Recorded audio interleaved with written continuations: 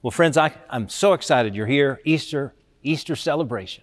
Whether you're here in Facebook or on our website or any of our streaming platforms, I want to encourage you to check in. It helps us to know you're here. And on a day like this, when we've got lots of good friends who are here for the very first time, that is a great gift. So if you're on our streaming platforms or Facebook, if you'll check in on the app or tmumc.org/here, that helps us to know you're with us. And man, it allows us to check in with you, to connect with you, to build relationships with you. Of course, if you're on the church website, it's just right there. You just click on it, and that'll be a great opportunity. But wow, Easter, the celebration of an empty tomb, the celebration of new life. What a great opportunity. I am so glad that you've chosen to do that with us. Here at Trietsch, we've been fasting. And if you've been with us, you know that, man, that means going without, it means doing without, it means sort of emptying ourselves. We've been trying to do that throughout these last 40 days to remind us that if we'll simply clear our lives, God can fill us. What a powerful gift we've discovered. And now it's feast day. That's what Easter is. It's a feast of new celebration, a feast for new life. And I don't know about you, but I love eating. Eating is like right on my top list. And all the things that come with Easter, all the candy, all the good stuff, I love it. I'm going to go chow on it in just a few minutes after this service because I love to do that. Now, you got to know, I love the chocolate, I love the nuts, I love the candy, but not the Peeps. Those are of the devil, I'm convinced. So don't eat your Peeps, right? But anyway, we're going to feast, we're going to celebrate because we have this gift that claims for us new life and new possibilities. And you know, all four of the Gospels of Jesus Christ tell this story. But today we're going to be in the Gospel of John that tells a powerful encounter with Peter and John and even Mary Magdalene. And so I want to invite you to join us as we retell this story that reminds us of how new life is possible in and through Jesus. So near the very end of the Gospel of John, in the 20th chapter, we hear some powerful words about that encounter that Peter and John and Mary had. And so I want to read a portion of that for you, the first several verses of John chapter 20. It says, "Early on the first day of the week, while it was still dark, Mary Magdalene came to the tomb and saw that the stone had been removed from the tomb.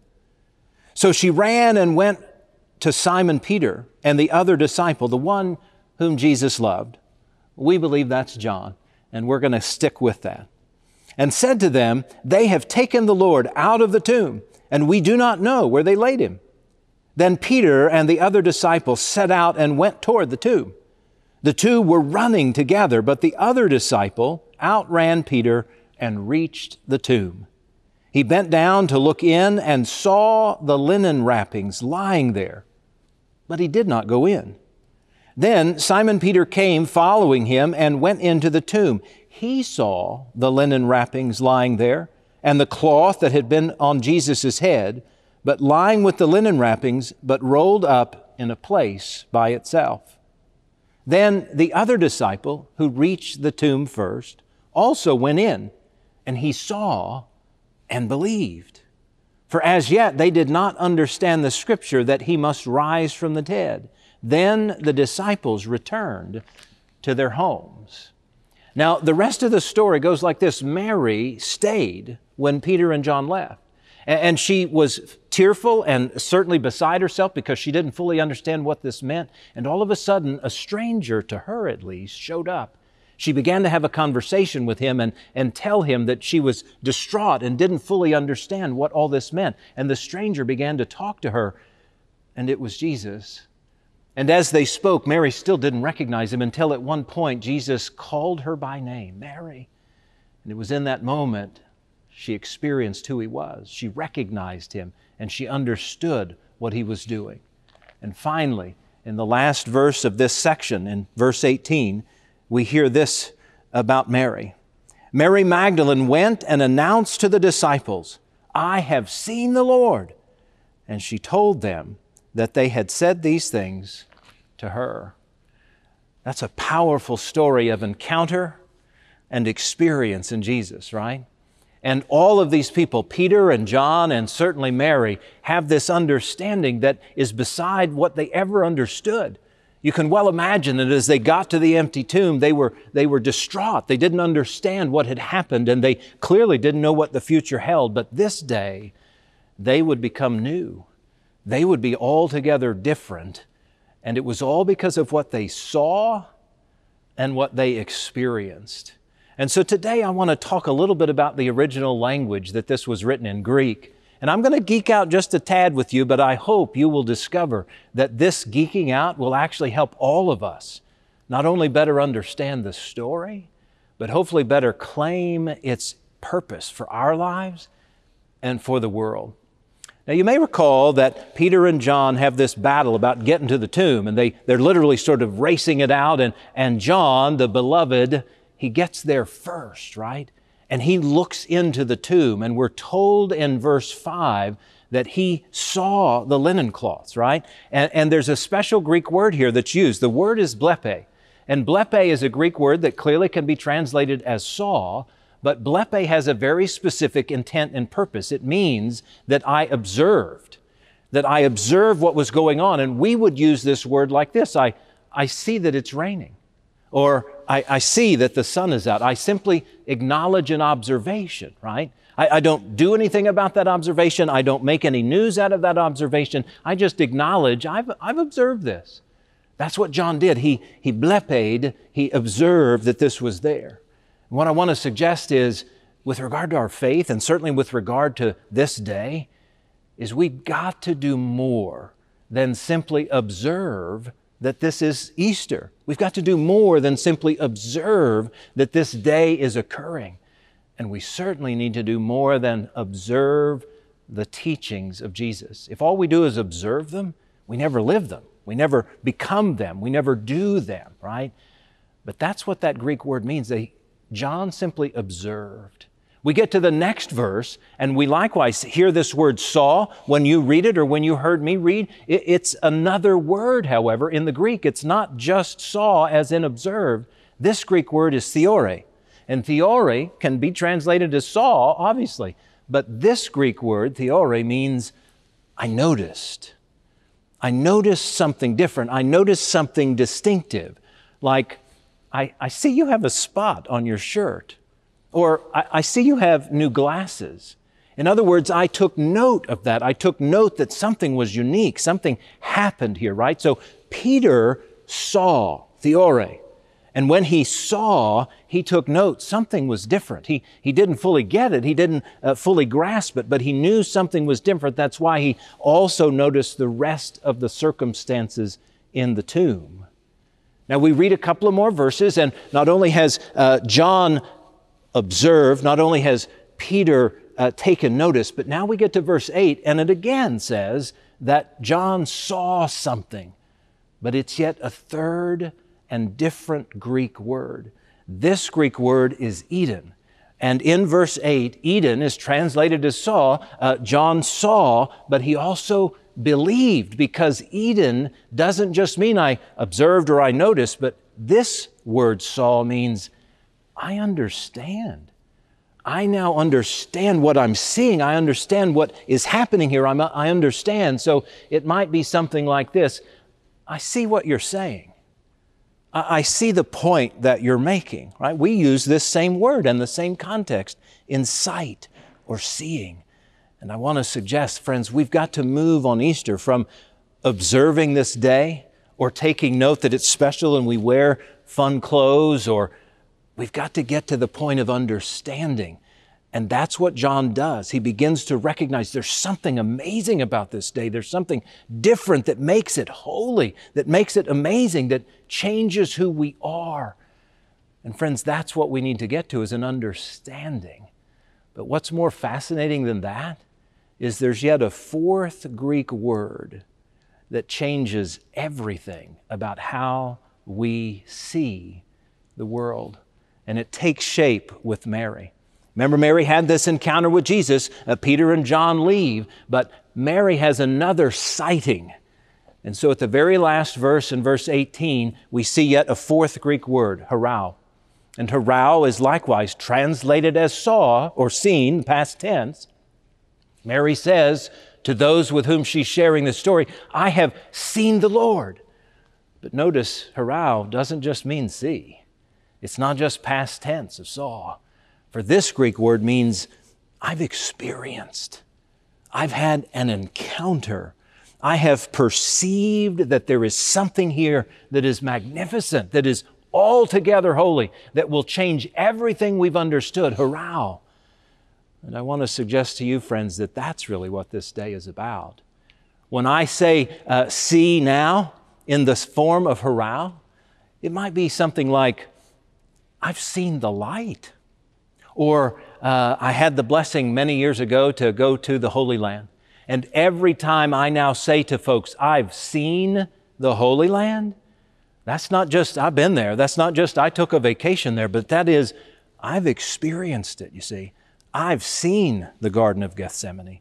I've seen the Holy Sepulchre. I've seen the Jordan River, the Sea of Galilee. I've had an experience.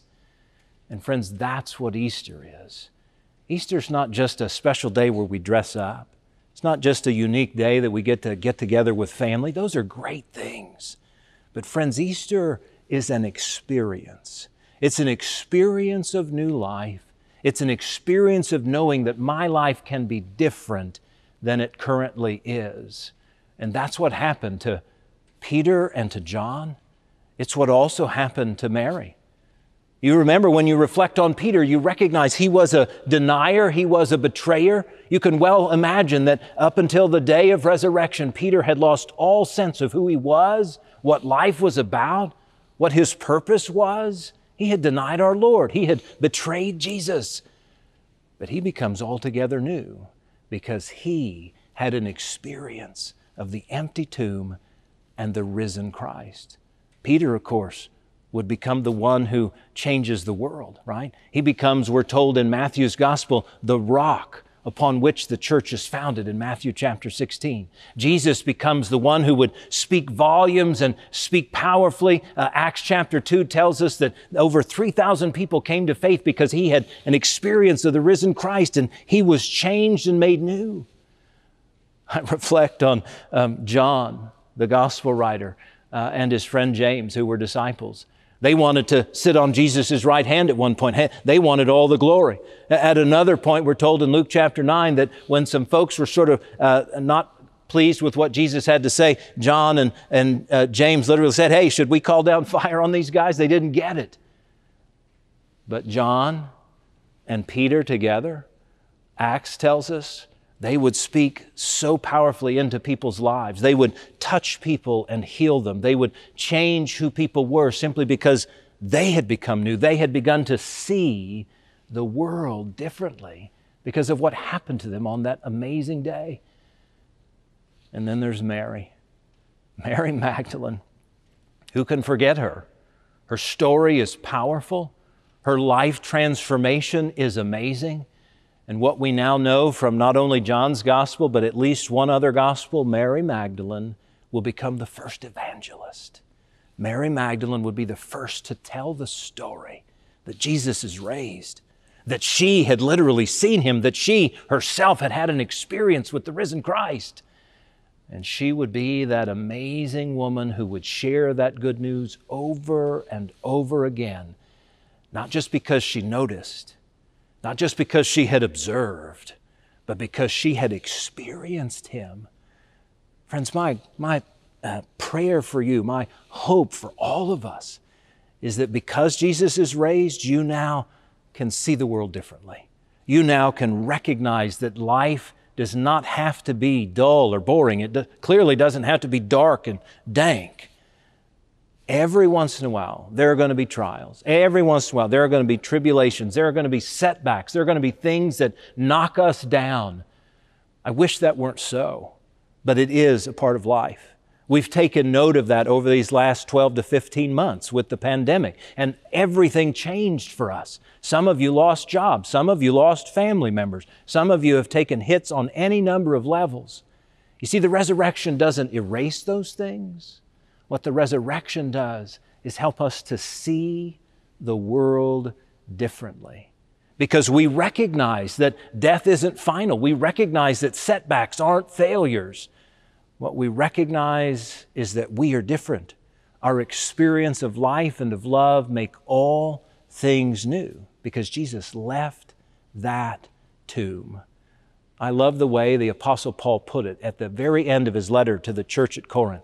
He talked about how this perishable body needs to become imperishable, how this mortal body needs to put on immortality. He said, death, you've lost your sting. Where is your victory, death? And then, of course, he acknowledges, but thanks be to God who gives us the victory through our Lord Jesus Christ. Friends, my desire for you is to recognize this powerful gift of Easter, that it will help you to not only just take note, to observe that somehow this is a special day, but to rather see the world and see life as an experience of resurrection, as an experience that God has claimed for you new possibilities. You know, throughout the season of Lent, many of you were fasting, and my prayer for you is that that fasting allowed you to see life differently, that it allowed you to recognize you need God in your life. My prayer is that you've now become different, that your experience of God and of the raised Christ will help change your heart. My prayer for all of us is on this Easter day that we would claim the good news that death is not the end of the road. My prayer for you is that you would recognize that darkness will always be overcome by light, that our failures, that our setbacks are not fatal, but rather opportunities to see the world differently. Friends, I pray this day and every day that your experience of Jesus, your horao, it will claim for you new life, and that you will recognize this precious gift. Christ is risen. Christ is risen indeed, and He makes all things new. Thanks be to God. Will you pray with me? Holy and loving God, thank you for this powerful gift of seeing differently, of becoming those who claim an experience with Jesus that's real, that's true, that's life-transforming. God, my prayer for all of us is that we wouldn't just note that we wouldn't just observe that, but that we would recognize that it's real for the world and for each one of us uniquely and distinctly. Thank you that Peter, that John, and certainly that Mary, they saw Jesus, they experienced Him, and they became new. God, that means we can too. Thank you, God, for making that gift real. In the name of Jesus Christ, the great one who's been raised from the dead, we pray. Amen.